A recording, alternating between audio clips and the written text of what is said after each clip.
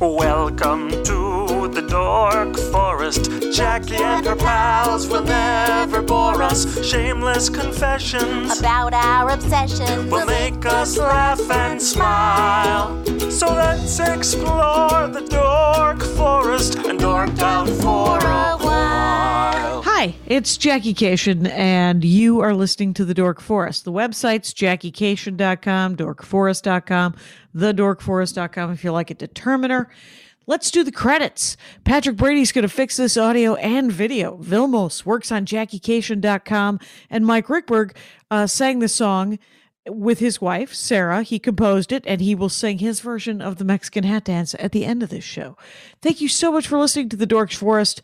Here's a scoop. I'm doing stand-up online. A lot of Zoom shows will eventually go back on the road. Sign up for my email list. It's easy to get off. It's harder to get on than it is to get off. And no harm, no foul.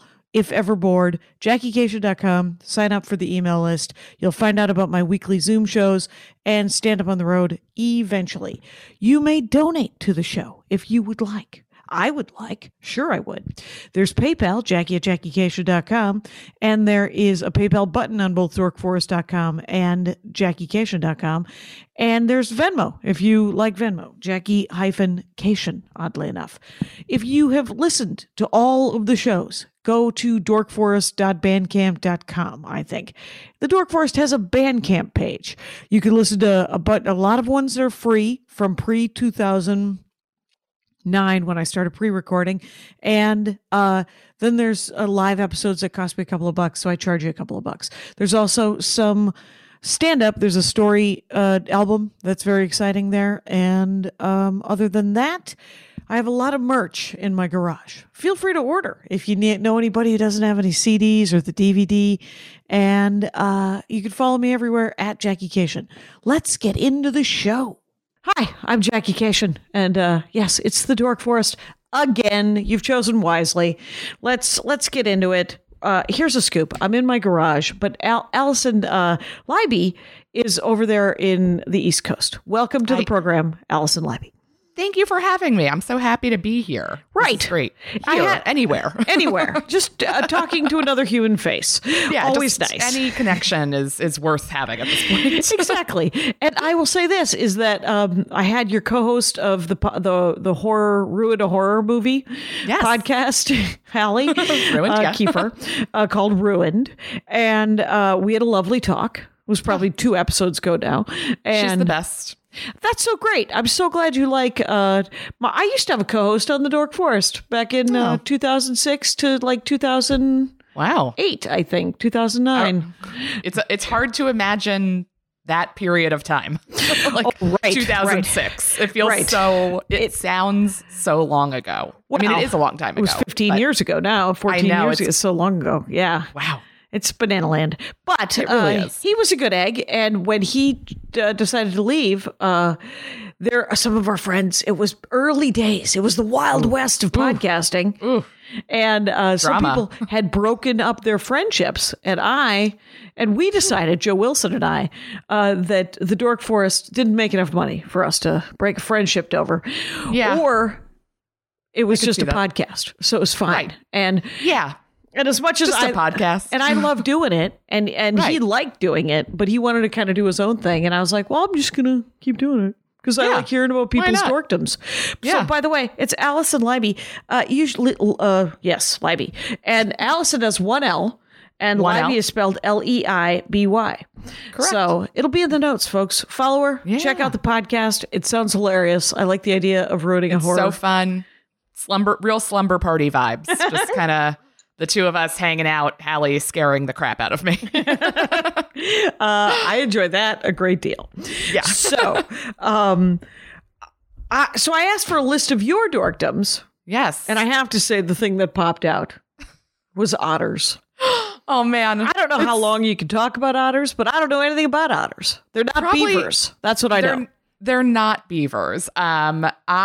So for my birthday this year, which happened, it was in the winter. So like we were all deep in the pandemic. Sure. We knew that everything was virtual at this point. A group of my friends got together and one of the shed aquarium was doing these virtual otter meet and greets. And so we did, like, we all were on Zoom and like we met an otter. That sounds epic. I want that to happen forever now. It was so much fun. It was like mostly children's birthday party, like, cause like, you know, there were like 20 people Zooming in or whatever. And it was mostly, you know, a kid having a birthday party. And then I was like, it's also my birthday. I'm 37. And I just think that they're great. Yeah. It was, we learned a lot. I just love watching them. I feel like they're so human, but then also so not like how they hold hands and like, I was going to say, like, please elaborate on the humanity of otters. Yeah. They hold hands when they're sleeping and they're floating so that they don't float away from each other, which is very sweet. Are they freshwater? I think there are both. I think there's river otters and then sea otters. And sea otters are like the bigger furry ones. City mouse, country mouse. Yes, they really are. I learned a piece of information on my otter Zoom, which was that a square inch of an otter's fur, like a square inch of an otter on its body has the same amount of fur as an entire German Shepherd. Oh my gosh, super dense. I know. So that's how they stay warm in the cold water, because they're like a cold water critter. They're a cold water critter. We believe them to be both kinds of salt and fresh waters. Yes. And where did you go? The shed? Shed, SHEDD, I think. And I think that's the name in of Chicago. Okay. Yeah, I think that's the Chicago Aquarium, though I could be wrong, and that would be a terrible. I have no idea where this otter was. It's like someone's house. It was OnlyFans. Yes. But the crazy thing is you can, I could just Google Shed Aquarium and it will tell me. And I am going to see if they still have that because. Oh, I think they do. Yeah. My birthday's in July. We don't know if we'll still be doing this damn thing. We have no idea. So they have a penguin one too. They got a couple different animals there, and you can meet some different animals. Yeah. So we picked otters because I was like, they're just so cute. They look so silly. They do look silly, and they're. But I keep picturing a beaver. What do otters do for the world? I mean, beavers sadly died and made us all much warmer. I don't think anyone was wearing otter pelts, were they? I don't think so. I don't think that their fur is like desirable for like people to wear. I mean, I don't human think that monsters to wear. I don't. Yeah, I was gonna say I also don't think that any animal has fur that people should be wearing. But I don't think that it's like soft. Okay. Like it strikes me, having not been able to actually pet the otters because this was all digital. It feels like it would be very oily for some reason. Okay. You know, right. That's the vibe I get from otters. Like that they're struggling with a combination like dry and oily skin. Another reason I think I connect to them. Neutrogena, you guys. Have you thought about getting yourself a potion? Yes. Well, the thing that what cracks me up is that I think we've exhausted otters. Yeah, I think we talked a lot. I mean, there's not a lot to say about them. No, I think that somebody has followed otters. Like, you know, there's been some otter stalking in someone else's life. You are a casual otter lover. Yeah, I just think they're neat. You're not wrong. Real Marge Simpson quote. I think they're neat. They are. Love the Simpsons. It's okay. So I'm going to go to the top one last, just because I do think that you'll be able to expound on this for at least 7 years. But let's try. There is no shortage of time I could spend talking about that topic. So right. Let's there. go to snack plates. I did an entire episode once about charcuterie. Really? Is that what you're talking about? I'm more I'm a snack meal person. So like I just like at home, which like has been such a not wonderful. Nothing about the pandemic has been wonderful. But make lemonade, because I eat all my meals at home, so I get to pick what I'm eating, a lot more easily. And I like to have just like a plate where I'm like, I want some chips, and I also want some carrots and celery, but I also want some cheese, and I want like some leftover chicken. I like to just like I like having a little bit of everything. You've created your own buffet. Way to eat. It's sort of like personal buffet. A personal buffet. I would like a tiny bit. I'm going to try the cabbage today. Yes. Sometimes in stand-up comedy, you work in a casino that'll have a free buffet, and that's great on a Tuesday. By Saturday, you've actually witnessed what's happening. Yes, and the prime rib is turned into stroganoff, and you're like, I'm kind of done. Yeah, they're like, it's the same food reconstituted as long as we can legally provide it. This is a leftover situation. But yes. I mean, the good thing is you do get to try a little bit of everything. So I do like eating that way. I'm someone who just really wants a little taste of it. Like when I eat at if a group of people is ever able to all go to dinner together again, which I have my fingers crossed that's a reality for at least 2022. Better happen. I'm like, okay, well, let's all order different things so we can all share everything. And people are like, well, I don't know. I just want to like order my dish. And I'm like, no, don't we have like to sharing. Yeah. Which is fair. Yeah. But that's why I go in being like, I would like to have a snack meal here. So snack everyone meal. just snack meal. Let me take a deep dive because this is the interview style of the Dork Forest, which is what kind of chips? What are your 3 favorite kinds of chips? I gotta say, there are few things as enjoyable on earth as a fresh bag of Ruffles. Ooh, Ruffles the potato chip. Ruffles the potato chip. It's a classic. They don't, right. It's hard to beat like opening a fresh bag of those and having like, the bottom is all shards, but the like top ones are still like perfect round. Right. They're so salty. I love a very salty chip. Oh, you enjoy us. Do you ever get the salt and vinegar? I like a salt and vinegar. I can't eat a ton of them, which again is great for snack life because you're only having a little bit of everything.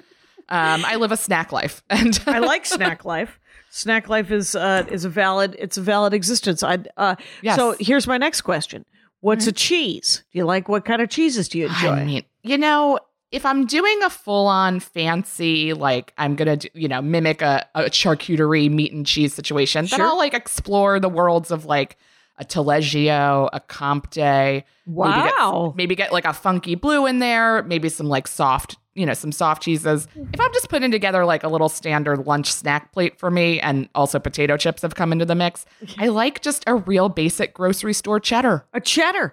Just the basic two cheddar, cheeses, sharp. The two cheeses you mentioned earlier. What the hell are those cheeses? I'm Delicious. from Wisconsin. I've never heard of such a cheese. Yes. They're Taleggio's Italian and Comte, I believe, is French. Okay. Are they a sharp? Are they a mild? Are they both, a soft or a hard? So Taleggio is kind of soft. Okay. It's between. It's not soft like brie, right? But it is softer than like a cheddar or a Gruyere. Okay. And yet, so it's kind of like nowhere near as hard as a Parmesan. No, not even close. There we go. So it's kind of like, but it's not like, you're going to end up just kind of like spreading it on something. It's not a spread. It's a sliceable.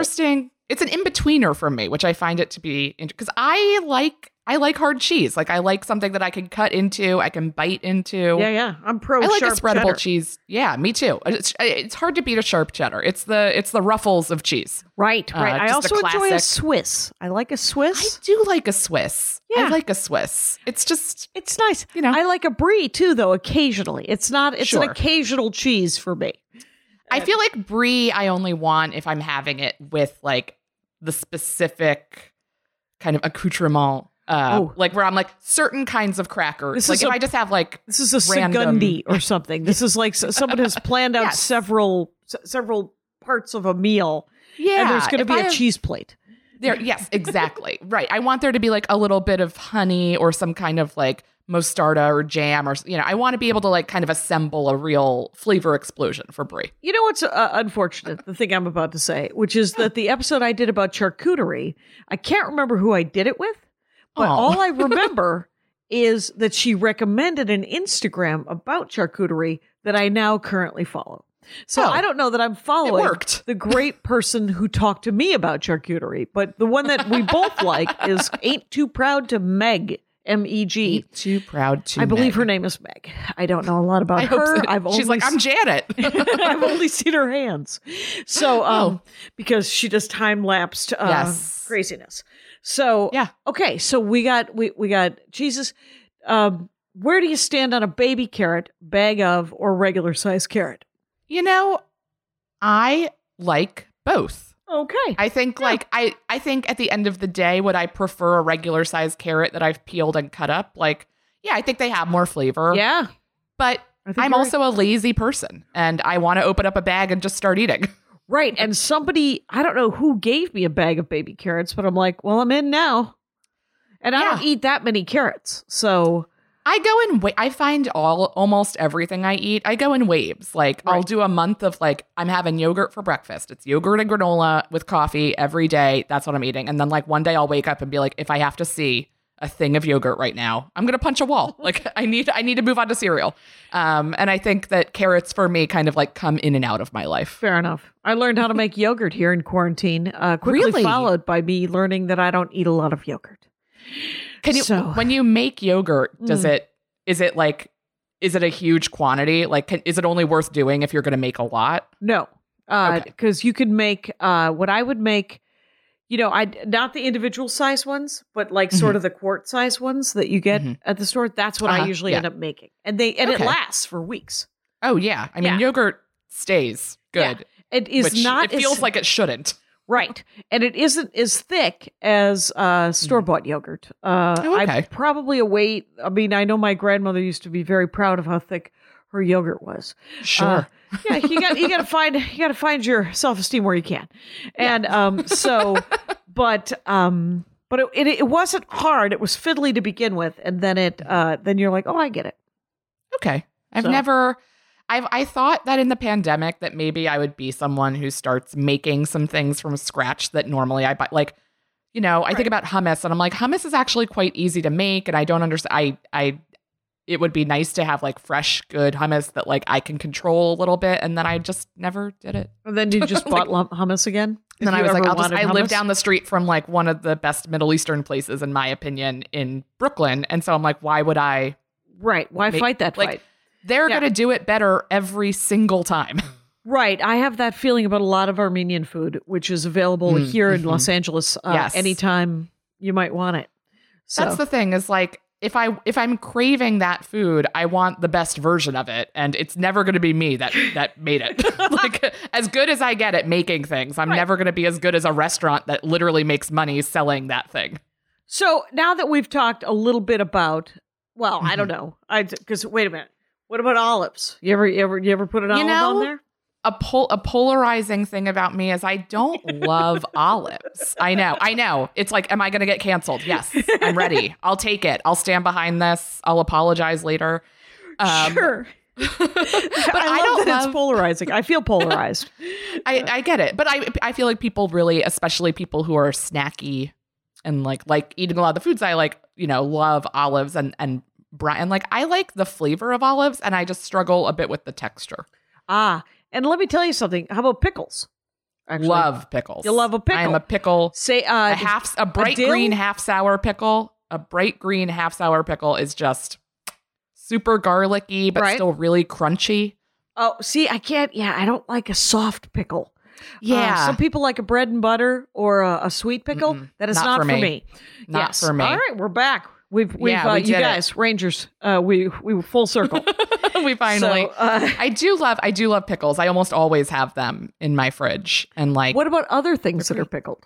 So a few years ago, actually many years ago, I was recapping Top Chef. I was part of the television recapper cottage industry. Yeah, that was a hell of an industry for a short. That really was just like, you could just make money watching TV. I mean, you had to write something. I am on board. And I used to read the hell out of them too. So all of them. Any show I watched, I was like, there better be a recap I can read. And I'm like, what was my life? Because I don't know why, but the writing was delightful. It was nice. I always really enjoyed. You get your personality in there a bit, but also there's some structure. You don't have to like become a writer who has to have like thoughts and opinions. You get to be like, this is what happened in the elimination challenge. And also I'm eating snacks, like, and Padma wore another jumpsuit. Why does she get to look so great? There's all those things. Yeah. And one of the contestants who was then on, if you're a Top Chef person, which I am. Yep. Melissa King she just won Top Chef All-Stars. But when she was on her first season, I was recapping it and, we followed each other on Twitter and she was like, hey, I hope this isn't weird. I'd love to like send you just a little like snack box. And I was like, well, you're already speaking my language. Right. And like, I was like, this is great. Cause she was I think a personal chef or private chef at the time. And she was like, I just have some like things that she made her own granola. She made, a nice jar of like spicy pumpkin soup. She gave me some spiced nuts and she gave me a small jar of these super spicy pickled garden vegetables. And it was like little, carrots, little onions, maybe radish, just like Yeah. It was super crunchy, and there was a spice, but there was like a hint of. They were some of the best pickled anything I've ever had. It sounds amazing. That was maybe my first encounter or like first time really liking pickled things that weren't traditional pickles. There is something, and the implication is that it's Armenian, and maybe it is. I don't even speak Armenian. I can do church and food, which is why I've never seen that. This food makes me slightly suspicious, but also unmoved. Okay. Because here's the thing: there is a fast food chicken restaurant in Los Angeles called Zanku Chicken. Familiar. And they have a beautiful garlic butter side that is a delight.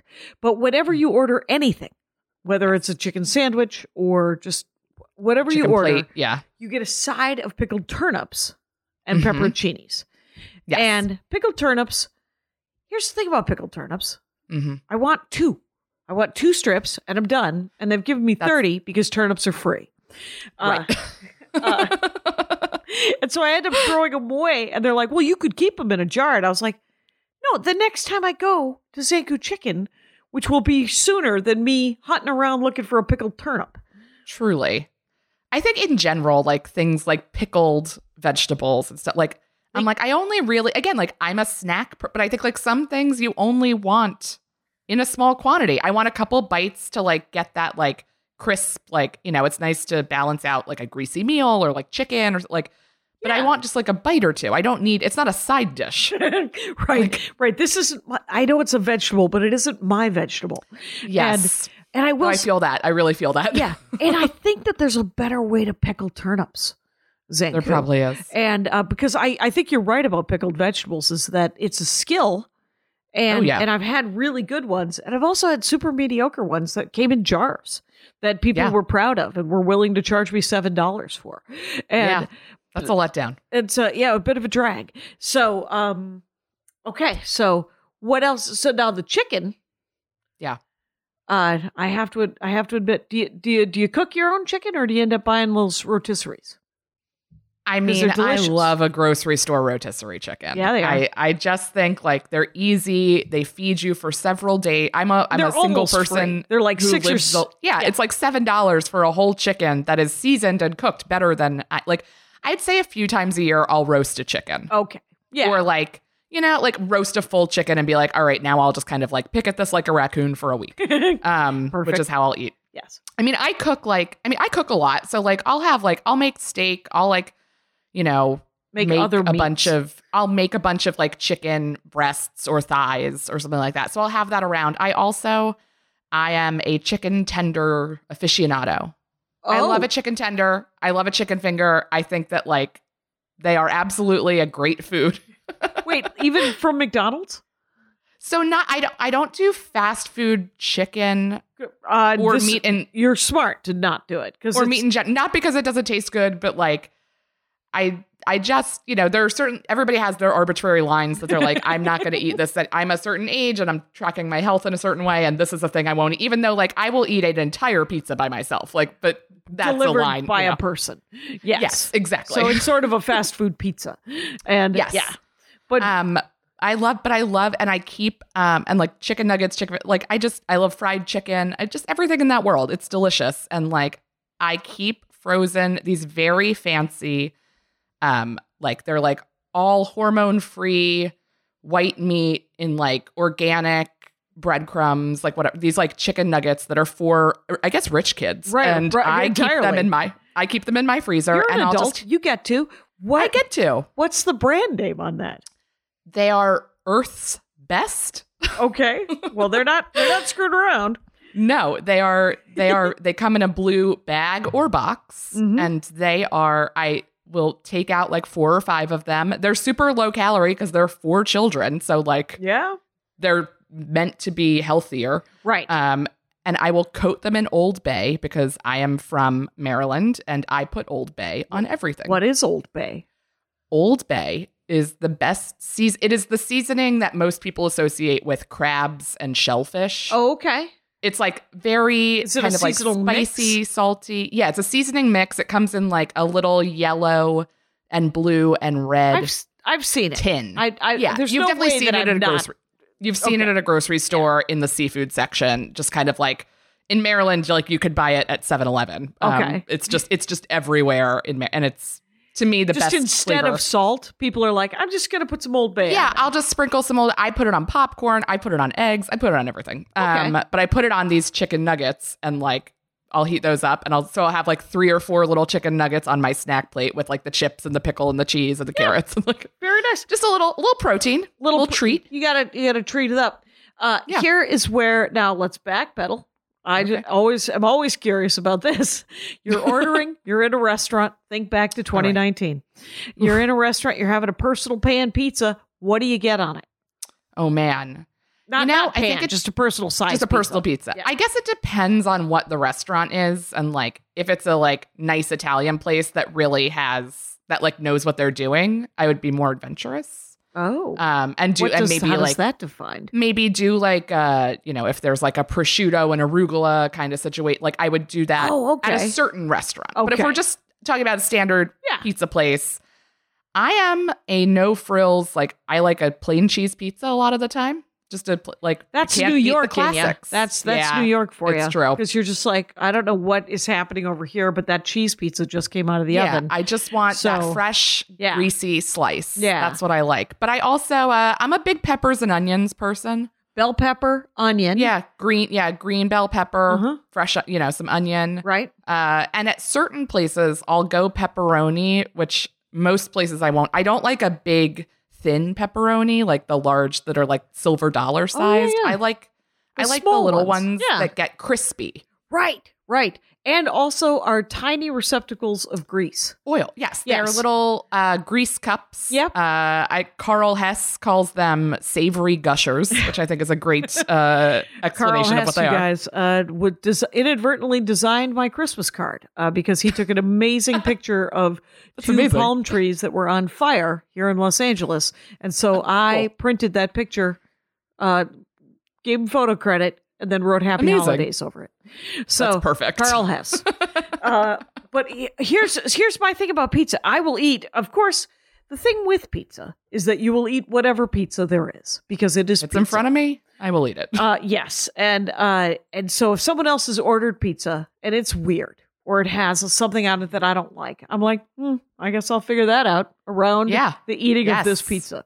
Yes. But when alone in a personal pan pizza, the only things that I will order on a pizza are mushroom, black olive, and onion. I like mushroom too. Yeah. And mushroom is a good. But what now I'm in a relationship and the person that I am in a relationship with enjoys meatballs or some sort of other meat on a pizza. And meat on a pizza makes a pizza a little too greasy for me sometimes. It's a lot for me too. But I've gotten used to it because he's willing to do mushrooms and black olives and onions as well. All right. So there's some compromise there. I feel like pizza's often about compromise. It really is. I have to write that down. Yes, pizza is often about compromise. Like even like I already said I don't like olives. Yeah. But like if there was pizza that had olives, I would either just eat it or like happily we'll just pick off the olives and eat it and have no problem. Whereas there are other foods where if I don't like something, I guess like they come off easily. Right. Like a pizza topping inherently is easy to remove. Right. Because I actually, there was a bad couple of years where there were too many green bell peppers in my life. Mm-hmm. So sometimes I'm overwhelmed by green bell peppers, and other times I just eat them and go, oh yeah, remember those years? Yeah. And so you gotta, again, it's all ebbs and flows with food. Yeah. I'm not going to fight that fight some days. Some days that's not the hill I'm dying on. So, okay. So, what about crackers? You ever do a cracker instead of a chip?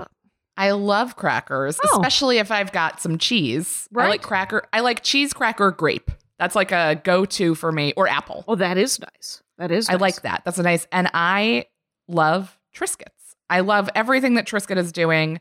I also, they've got, they like Triscuit, I feel like 7 years ago was like, what if we made 1,000 flavors and none of them made sense? And everybody was like, yeah, we're going to buy those. There was one I tried and I don't even, I like a salty sweet mix. Like I just said, I like, a grape with my cheese or an apple, but I don't love they had one flavor and it was like fig and olive oil. And I was like, how would this be good? There's just no way it's going to be good. And I had it with a little bit of like a tangy cheese. And I was like, well, this is maybe one of the best things I've ever eaten. I was like, you guys, you got me. Triscuit, you win. Right. Triscuit win. Here's where I'm sort of at that with Oreo. Yes. The Oreos are doing some weird, not enough. Yeah. Like I'm not a huge cookie person.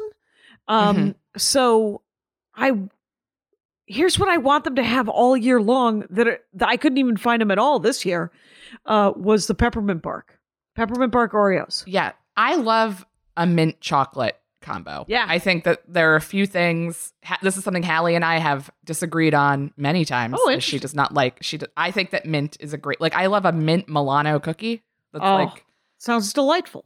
It's great. Yeah. It's just a little refreshing. An Andes mint. Oh, that's a tiny little candy bar. That's a tiny little candy bar that is, quite honestly, made out of that weird plastic chocolate. Yeah. Andes mint and those donuts. I have to be in a certain mood to have such because it's a plasticky chocolate. They're a specific taste, like craving. Yeah. Where it's like, but like sometimes I'm like, wow, I wish I had one of those right now. Yeah. Oh, right. Like we'll hit a gas station. Not often, but right. Yes. You'll hit a gas station. You're like, is today that day? And most days it is not, but some days it's a glorious day. It's just going to hit you and you're like, this is it. And I have to follow my truth, which is eating fake chocolate. Right. A plastic chocolate donut. Sometimes when I'm on the road, Andy will get the big ones from Entenmann's. Sure. And I was like, there's like 6 full-size donuts in there. And he's also very thin. And he likes to run. There's all things. What I'm really saying is I've won the lottery as far as how healthy and handsome he is, and this doesn't accelerate or do any of that. So, but at least I don't buy a box of full size donuts. Yes, that's where I feel like I've grown as a person. Yeah, there you go. Yeah, I feel when I was younger and we were a snack food family, like. Our house was the house that had the Chips Ahoy, the Ruffles. Oh, okay. My parents like snack food too. And they're like, relatively like everything. We ate salad and vegetables with every dinner. Like we were healthy-ish, but like definitely also still like, I mean, to this day, if I showed up at my parents' house and there was not a bag of Hershey Kisses in the fridge, I'd be like, something happened to mom. Like, I don't know where she is, but she needs to rectify this. Yeah. And when I was younger, I would be like unable to control myself around like, especially the sweet stuff, like I could eat a sleeve of Chips Ahoy and like not even think about it. Right. And as I've gotten older, I've been like, oh, I want to buy cookies or candy in my house, but I get anxious. I'm like, oh, am I just going to eat it all? And I've like learned that like, oh, I actually like don't like eating sweets that much. Right. Not actually eating all of the things makes you appreciate the one that you ate. Yes, so, exactly. Yeah. I don't find myself, I mean, there are certain things where I'm like, this is a dangerous slope for me in this house, and chips are, certainly more in that category. But, I can keep candy around and it's not a crisis level event. Right. Well, and I also have tricked myself into thinking that all the candy and cookies in the house are Andes. Oh, that's nice. And so when I was you a get child, to assign ownership. Yes. And when I was a child, you couldn't eat other people's food. Like, because there'd be treats that other people would buy kind of I'm the youngest of 6. Yes. And so there had to be a line there. Yes. So if I just go, well, that isn't mine. It's you don't get that. That's a great exercise. Right. Because my problem is not, and I do genuinely think I have a food issue, but it's just to no one's surprise. But I think it's not what I'm eating. It's literally how much I'm eating. Mm-hmm. It's just quantity rather than quality. And I use it as a tool to sort of keep the voices at bay sometimes. And absolutely. And here's something that he does that I don't do though. I have to find a couple of things that I do. It turns out that I do better. Interesting. That's what a relationship is. Finding the things that you do better than your partner. Let's split this. And is that he eats standing up. Do you eat standing up? Because of the snack plate thing might encourage it. I do graze in my kitchen because my kitchen is like full of snacks. Right. But I can kind of stand in the kitchen and just pick and go or like, I've assembled. half the plate and I'm waiting for the chicken nuggets to continue heating up in the oven, I'll start, I'm like, I could have a celery. I could have a little piece of cheese. Like, I feel like in life, I used to eat standing up so much more than I do now. Oh, there you go. Yeah. Like now I'm like, I could be sitting. There's no reason not to be sitting. I've been sitting all day. I'm going to sit all night. Right. I guess I'm my house. I stood up and I haven't walked left it in there. a year. Yes, exactly. Yeah. And oh my God. And oh God. I just took some road work in mid-April because oh wow. so I got the first That's shot. exciting. Yeah. That's great. Oh, that's great. Yeah. So I'm like excited for, this next phase. Well, it's so weird of life. because I was so annoyed and so chomping at the bit. And now that I've gotten the first, I'm like, no, I'm used to going nowhere and staying in my house and literally, just not standing anywhere near anyone and just leaving a tip underneath a coaster outside my door when people deliver things. And, and now I have to rejoin, society. Yes. And not just on Zoom. So it's going to be an interesting few months as everybody kind of like recalibrates. Yeah, we got to recalibrate. It's so you're inside the whole year. Inside. And one of your dorkdoms was the houseplants. Houseplants, Did you have them love before? them. Have you always? I had houseplants before the pandemic. Yeah. But the pandemic, as I said, I am a single person who lives alone. So they are all of the engagement that I had for the year. It's just, I felt like I knew when I lost it early in the pandemic, which was when on my Instagram stories, because I had to water all my plants all the time, and started doing videos of like them watering them and being like, girl, you're so drunk. Like just acting like we were like going out. And like, and then I was like, I guess this is me, losing my mind, but also like needing the outlet of like writing some jokes and coping. Like performing. It's called coping. And just coping, getting through the day. But I now have so many because I just moved to a new apartment, but my previous apartment, which was 5 blocks away, was above a plant store. And so, oh wow, coming home, I would come home from work and I'd be like, I'll just see if they got anything. Just a little buddy. I'll just get a little thing to bring. And like, all of a sudden I blinked. I was like, why do I have 14 houseplants? Like, it's so many. They outnumber me in a way where there could be a mutiny and it would be over. Like, I would be gone. Right. Are any of them Venus flytraps? No, I won't. I won't play with the ones that eat living things. Yeah. That's going to end poorly. Talk about ruined.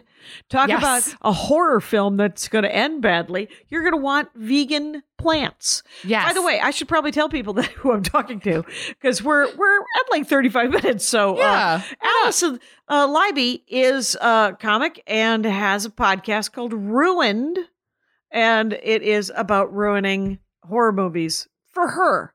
Hallie Kiefer loves them and has gotten to watch them. So you get both sides of watching a horror movie. Yes. If you're a scaredy cat like me, like, great. You never have to see that movie and you get to know what happens in it, which is like all I've ever wanted as somebody who doesn't like horror is to be like, but just like tell me what the twisty ending was. That's it. Me That's too. what I want to know. So if you're like that, and if you love horror movies, Hallie is an amazing, recanter of all of the gory, twists and details, and she's very funny. So we have a great time. Do you ever get people listening and then going, have you seen this one or that one to her? So that people, she can... oh yeah. Yeah. People definitely write in and they're like, do this one. I won't see it. Please. Like people like recommend also like, obviously there's so many quarters of the horror genre, but like there's always people who are like, I read the description of this and it's so messed up. I could never watch it. Could you please watch it? And tell me what happens. And, yes. So we're doing a public service. Really, you really are. You really are. So are you doing a fern with the plants? What are you doing? So, I had a fern and it was so beautiful and it was very delicate and they require, I'm still like kind of learning like which ones I can handle. Right. Cause like I bought a cactus, this like huge cactus. I like had a bit that I used to do about it in stand up when that existed. Yep. Where I bought this, like I got, in the joke, I'm like, it's a $300 cactus. But of course I was given a gift card to a fancy cactus plant store. And that's the only reason I could afford or decided to spend that kind of money because it wasn't my money. And it died like 3 weeks after I got it. And then like it's a cactus. So like even just getting it out of the pot was like a nightmare because it's so sharp and scary. And right. And you want to keep the pot.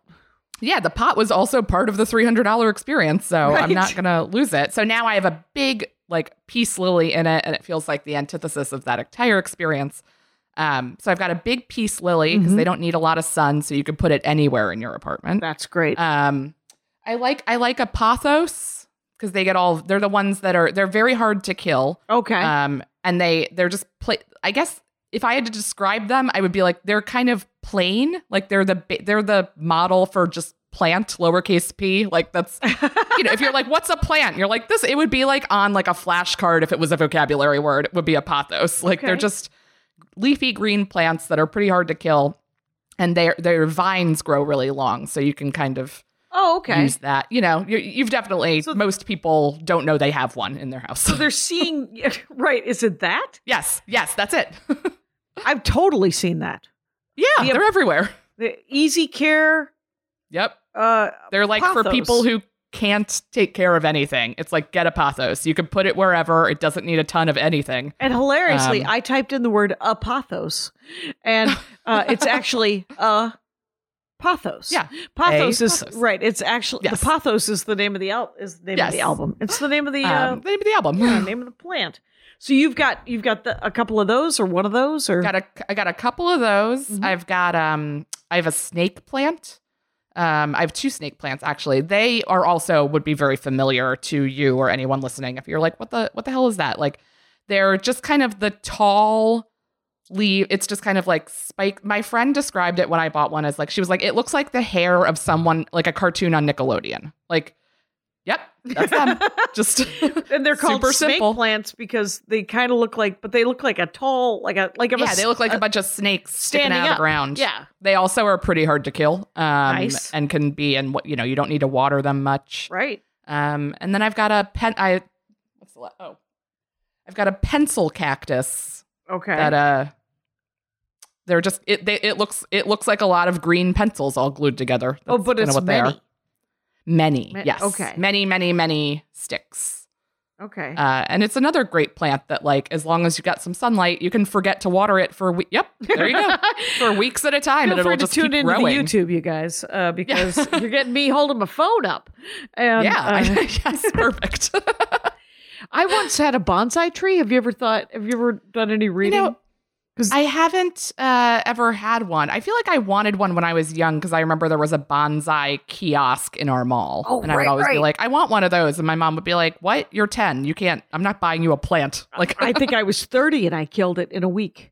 And they seem delicate. Fragile. Yes. Very. But very pretty. It was so gorgeous. Pretty. And sadly, did it have kind of like, I feel like when I see them, and maybe this is because I only associate them with the kiosk in the mall selling a very specific planter style, but like it almost felt like they had a whole scene to them. Like, the pot, like it looks like sort of like that one side umbrella kind of situation where the trunk is on one side and then they've curved it to make it look like sort of a shade or an awning. Yes.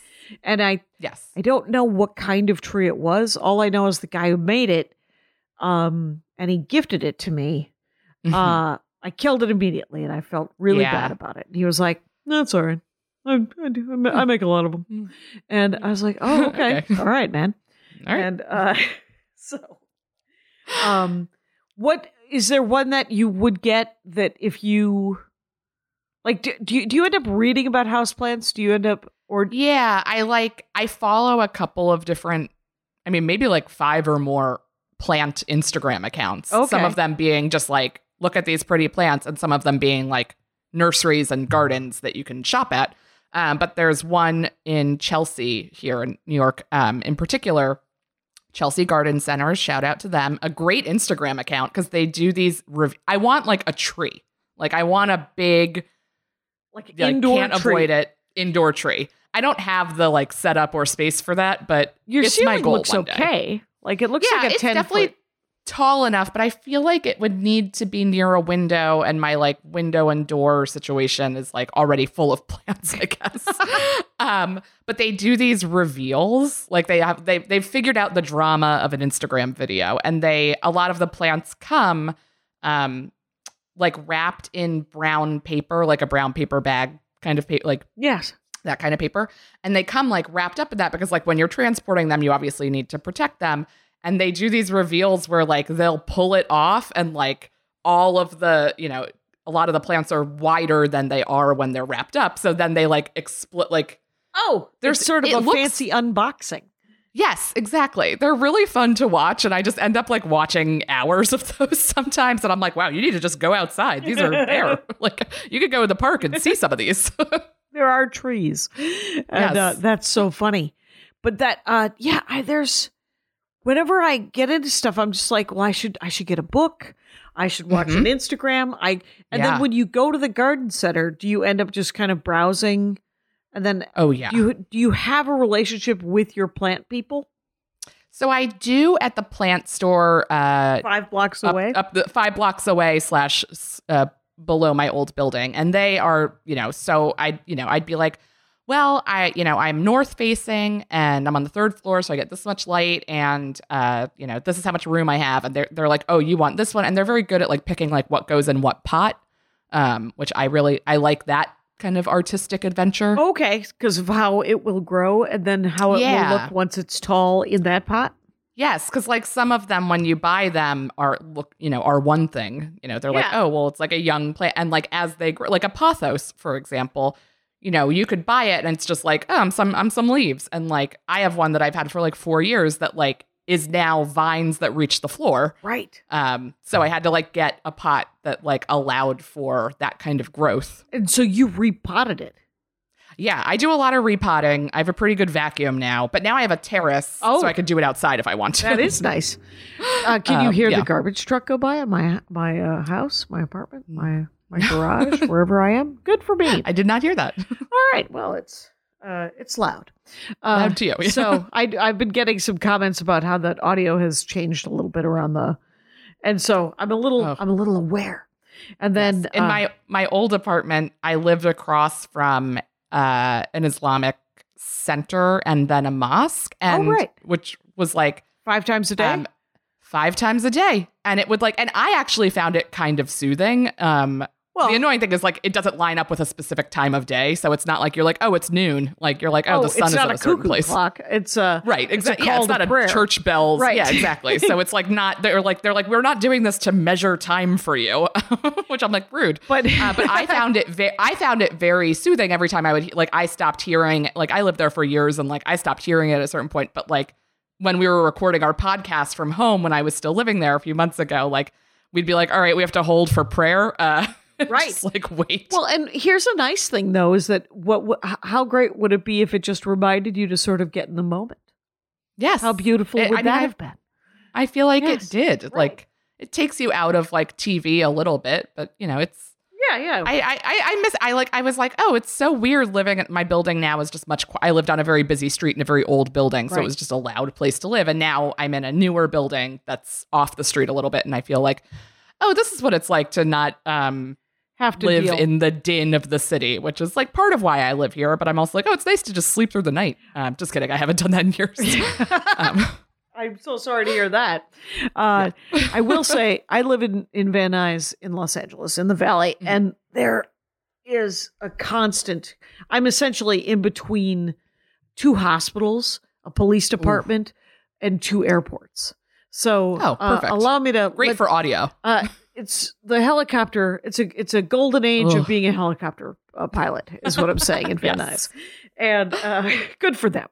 So, so you want a tree, but here's the thing about an indoor tree: will it stop growing when it hits the ceiling? Will it course correct? I think it depends. I feel like they know how much space they have. Right. I feel like they must. They must, because they stop growing. Yeah. Yeah. When they run out of sort of nutrients or space. Yeah. I think. Space, or if they're not getting enough light or whatever. It could be like a jungle. You could get I want that. That's what. That's what my end goal for this apartment. I like joked early in the pandemic where I was like, my apartment is like full of plants and I eat all my meals here. Like, I think I just live at the Rainforest Cafe now. It's got to be good for circulation of air. I think so. I tell myself that every time I drop like $50 at a plant store. I'm like, this is an air purifying purchase. I have an air purifying purchase that Lori Kilmartin suggested I do, and my electric bill has been crazy the last 3 months. Yeah. Because I have 3 of them, and they've been going nonstop. And so 2 days ago, I turned them all off because I got the bill. And that makes sense. And then, I've done that with a space heater before. And I've been coughing for a day. So in other words, it's like, I think they work. Yeah, it's upsetting to learn that they work. Yeah. You're like, oh, this wasn't just like... This wasn't just some psychological thing that I was doing. This is a real event. Now, this is not going to be fair to you, Alison, Leiby, because we only have about 10 more minutes. That's okay. But I never liked that show. That's fair. I respect I respect anyone's taste in not liking anything. This show. Me too. Yeah. And I think you that like what you like. You like what you don't like. And I think that spending 50 minutes talking about these other things was kind of fascinating, and I love it. Yes. And so Alison Leiby, tell me about the television show Seinfeld.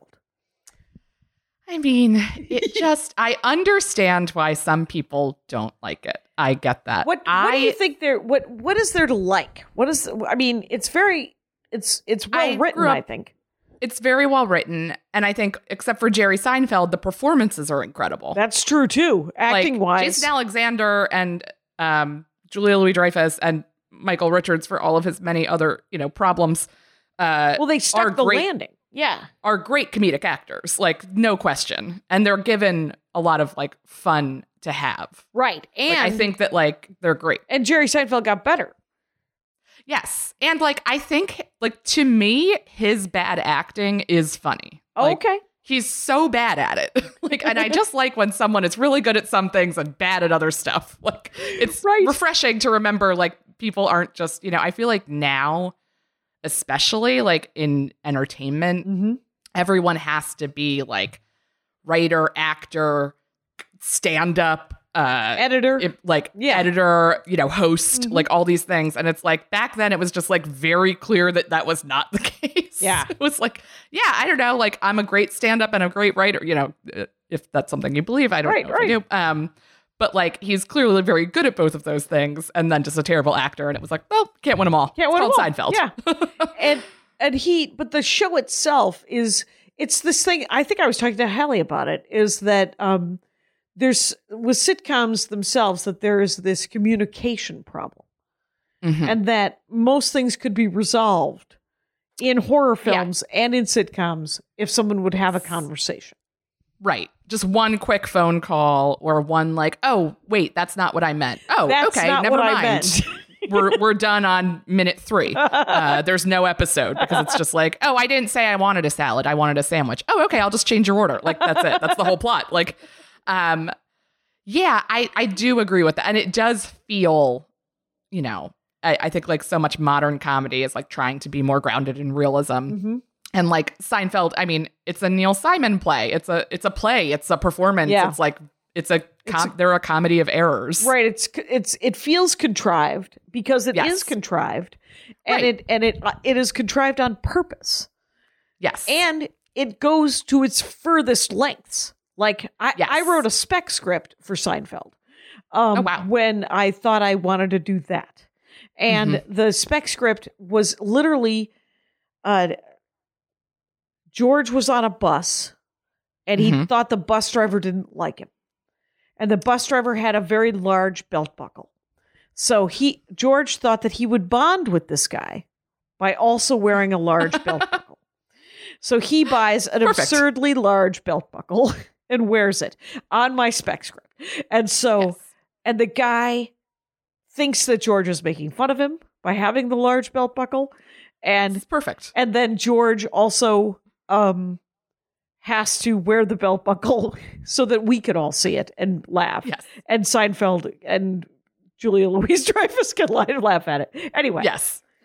It's so much, but that's like, I'm like, yeah, that could easily be an episode of that show. Like, that's all. I feel like, what are your faves? I mean, the pen, the episode where it all takes, and there's no George in that entire episode, which I find I find that character to be so funny, and Jason Alexander is such a good actor, and he's not in it at all, and it's still like probably my favorite episode. That's where Jerry and Elaine go down to Florida, and like, I am Jewish. I grew up with a Jewish family. My grandparents, like, I would go to New Jersey and visit them with my mother, and like, I watched Seinfeld and I'm like, this is a documentary. Like, this is exactly what it was like to just be with absolutely out of their mind crazy people who are living life like they're not. Yeah. Just outrageously. And George isn't in this? And George is not in this one. It's Jerry and Elaine go down to Florida. They visit his parents, and his parents are like too real to me. Like, it's like what I latched onto. I was like, oh, I've seen this before.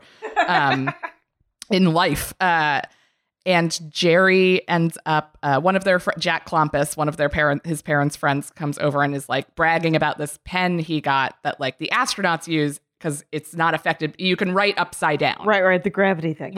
And Jerry's like, that'd be so great. I write so many, I wake up in the middle of the night, I write in bed, and I feel like the pen, I'm always like, it's always going out because I'm like kind of laying down. And he's like, take it. And he's like, no, I couldn't. He's like, no, take it. Take the pen. Jerry, take the pen. And it's like Jerry being like, I don't want it. Like, I'm not. And finally, he's just like, fine, I'll take it. And then like it becomes this like huge crisis to the Seinfelds and all of their neighbors. And everybody's talking about like, Jerry took the pen. And I'm just like, this is real. Like, as contrived and stupid as Seinfeld is, I'm like, but that is real. Like, everybody in the neighborhood talking about this like tiny little like interaction between two people, right, and it being a whole episode. I'm like, that's like very funny to me. That kind of sums it. I mean, the thing is, if you could relate to that and it doesn't trigger you wanting to never leave your home again, because sometimes I'll watch a sitcom and I'm like, no, I know that's exactly that, and that genuinely hurt my feelings, or it made me scared, or it did upset some other damn thing where I'm like, I'm out. Yeah. And, but I do remember I worked in college. I worked for a couple named Sid and Sophie Sweet, and, Sid Sweet, Sweet Tees. It was a t-shirt company. I sold t-shirts for him. My entire family worked for his entire family, essentially. And, and he used to bitch about his first cousin. And he was bitching about his first cousin to me once. And remember, I'm 19.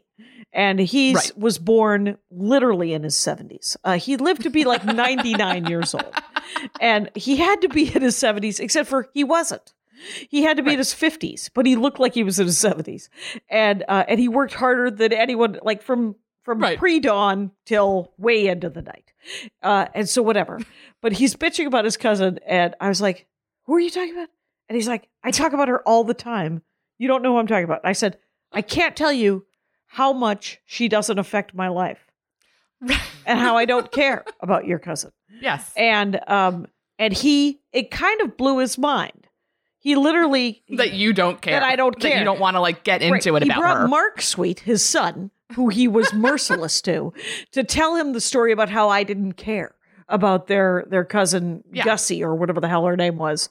And he was like, see, that makes sense. She shouldn't care. Right. I shouldn't care. It was this whole... Like, all of that kind of behavior, like, I find very funny on screen, but also, like, because I grew up very, like, comfortable around that, like, I feel... But I get why people are, like, so like, there are so many people who are like, I can't watch anything that Larry David does because like it makes me uncomfortable seeing him do stuff. Even more so. Yeah. Way more than Seinfeld. Yeah. Seinfeld's, and like whatever. I understand people's aversion, but like I was talking with Josh Gondelman about Seinfeld. He's another fan of it, and we talk about it often. Right.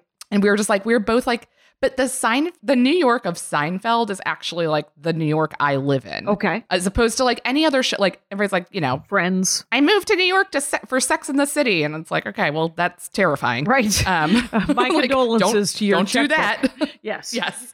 But like there's so many like, you know, movie New Yorks or television New Yorks that people seek out when they move here or find themselves living. And for me, like, it's Seinfeld. Like, we've decided that like Seinfeld is just, you just want to hang out with your friends, and every day you're just kind of like getting annoyed by colossal morons. And I was like, yeah, that's what it's like to live here. And so like I find it very accurately reflected in a show from like 30 years ago. Right. And I have a friend, Jim Wooster, who said that there are two kinds of people who like Seinfeld and the people who like Friends. Yeah. And I was like, I like Friends. And he goes, I'm so sorry to hear that. And but the thing, because the Friends is also full of narcissists who have nothing to give to society except for that's also reflective of New York and humanity in a different way. Right. And they are also self-absorbed and but better looking, sort of. Yes. Yeah. Because they're all kind of... You're not like offended that they're having sex, but on Seinfeld, it's a little offensive that any of them have. You're just like, you're ruining the whole concept. Wait, you two are dating these attractive women? You're just regular people. Now that feels real with male comics. And but it's funny. He also did Jim Wooster also did this analogy of that people who like old Albert Brooks versus people who like new Albert Brooks, and the people who like old Albert Brooks, like Lost in America, and all that, versus Defending Your Life and Mother, are the difference between people who like Seinfeld and Friends. And I was like, I think you've taken the analogy. I mean, I'm fine with it, but a little far. Yeah. But I've always wanted to like Seinfeld, just because I know that it's. But I always think, okay, well, just tell her you don't want to be engaged. And Right. There's a lot of that where you're like, why didn't you just say you bought the salad? Like, why didn't you just give the pen back? Like, there's so many like things where it's like, this is so easily resolved in real life, but also like, I have watched those scenarios spin out in real life, and I'm like, oh, everybody's crazy. Everybody's just holding on for dear life to some like anything. Right. But I wonder I always wonder, and I was talking to Hallie about her love of horror movies, and because I had Mike Drucker on, and he was talking about how he deals with anxiety. It kind of, was it him? No, I forget who it was. Whatever. Anyway, people deal with anxiety in different ways. And one of the ways is to watch horror movies and watch things get played out and not be there for them. And I wonder if the love of certain sitcoms, you're like, this is it could be a way to teach people to find boundaries. Yes. Because absolutely there aren't any in almost any sitcom ever. Yeah, there are no boundaries. There's no communication. There's no boundaries. Nothing. It's a hellscape socially. I do think Hallie and I have talked about anxiety in horror movies before, and like that seeing it play all the way out can feel like some kind of resolution. Like when there's resolution, there's some like comfort to that. And I do think that like sitcoms provide that as well. There's such a like beginning, here's the problem, here's it getting worse, here's it getting resolved. Like you finish an episode, you're like, okay, that's over. Right. You know? They solved that problem. At least we don't have that issue again. Yeah. And that's so funny. Alison, Leiby, I thank you so much for being on the Dork Forest. This was so much fun. I loved all of this. All of the topics were super fun. All the topics. And we got to kind of meander around just things that you love. That's what I want. I just like liking stuff. Yeah, me too. Me too. It's such a Dork Forest moment. And so thank you so much, everybody. Find Alison Leiby on the web at Alison Leiby, one L in Alison, ALISON, Leiby, LEIBY. And the name of the podcast is Ruined. And we've told you what it is. Go out there and find it. You got this. Yeah, go listen. And you know the rules out there, Rangers. Take care of each other. My hat, my hat, my hat. They're dancing around my hat. My hat, my hat, my hat. Well, what do you think of that? If it looks like a Mexican hat dance and it sounds like a Mexican hat dance, it's most likely a Mexican hat dance. So take off your hat and let's dance. Yay! Oh my God. Why don't we just call that as the end of the show?